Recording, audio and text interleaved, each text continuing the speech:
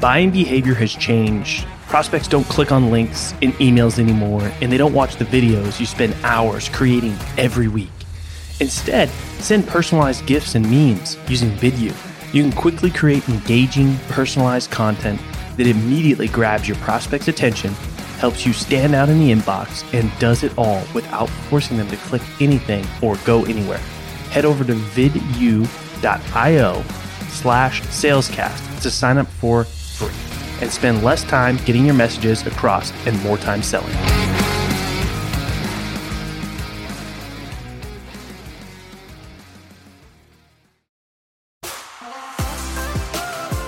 My name is Colin Mitchell, and welcome to Sales Transformation, a daily podcast with the best moments from the most respected people in the sales world. The goal of this show is to give you a daily dose, weekends included, in 10 minutes or less to help transform the way you sell. I hope you enjoy today's episode, and now to David to tell you what you can expect in today's episode.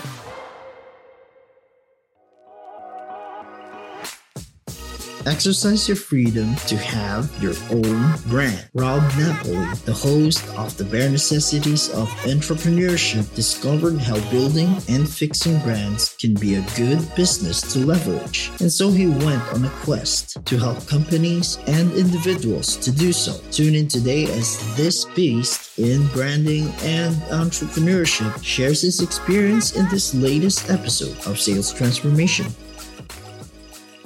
So let's talk a little bit about your first experience working with that startup, scaling from like 5K to 100K. Mm-hmm. At that point, you didn't have a ton of experience, professionally.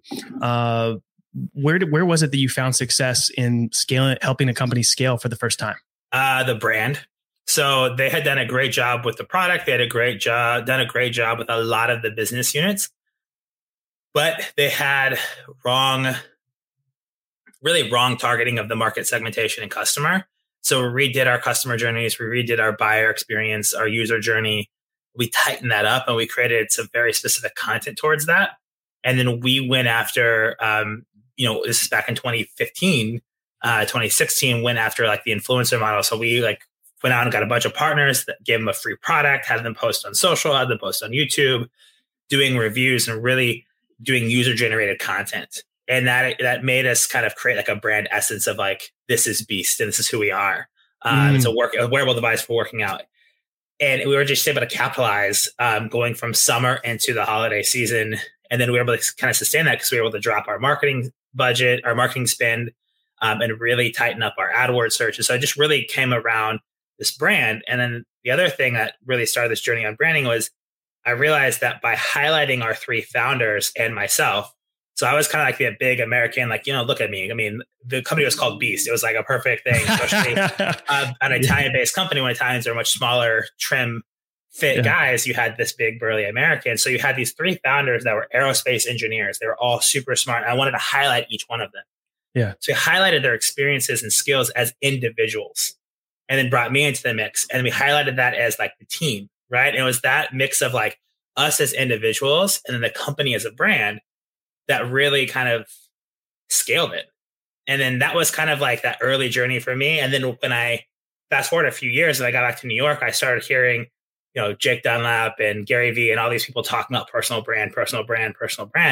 And that's when I was like, holy shit, this is what I learned and what I did for this company. I just didn't really know what it was until it started becoming like a real thing and using social. We use social for everything to sell the product. Again, my early book was originally going to be called Social Seller, which I hate the term social selling. Now I like social engagement and how to people have ruined it, unfortunately. Exactly. But like this is like that early, these are those early lessons that honestly took me 2 or 3 years to understand what happened and put those into motion with Happy Day Group when we kind of kicked that off. So it was a wild journey, and I got to come to New York because of it. I went through an accelerator program, was a part of a successful raise, and then got let go, not because of performance, just decided not to expand to the US. Like it was better to be, Central Europe was a great market and cheaper to attack and scale into. So, and I didn't want to move back. I mean, I wanted to move back, but due to situations, couldn't move back.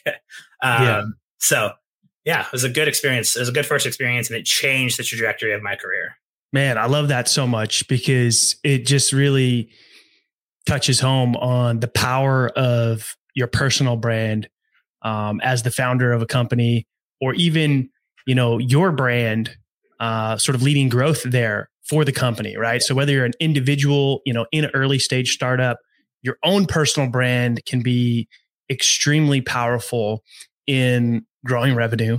Absolutely. And then really, getting your founders to get on board with, leveraging their own personal experience, expertise, and story to fuel growth. And it's interesting that you were sort of doing that before you even actually knew what you were doing. 100%. And I think the one thing you just highlighted that needs to be said more, and I hear some people talking about this in like out in the LinkedIn sphere and things like that, but it's not, I think, being talked about enough, is that founders and companies need to allow their employees to have their own personal brand and leverage that personal brand to scale. Because part of that happening for me was I had my hair was a lot longer. People that don't know, I cut 12.5 inches off and donated to charity this year. But, I had a big old man bun. My beard was even longer when I was in Italy.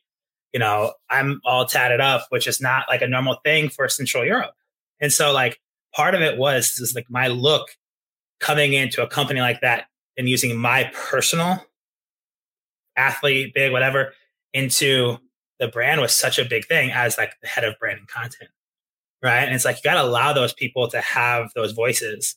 And I think that we're starting to see that happen a lot. And people are like, well, how do I do that? And where do I start if I'm like not experienced versus experienced? But you need like everyone along the value chain of a company that interacts needs to be able to share their own journey, uniqueness.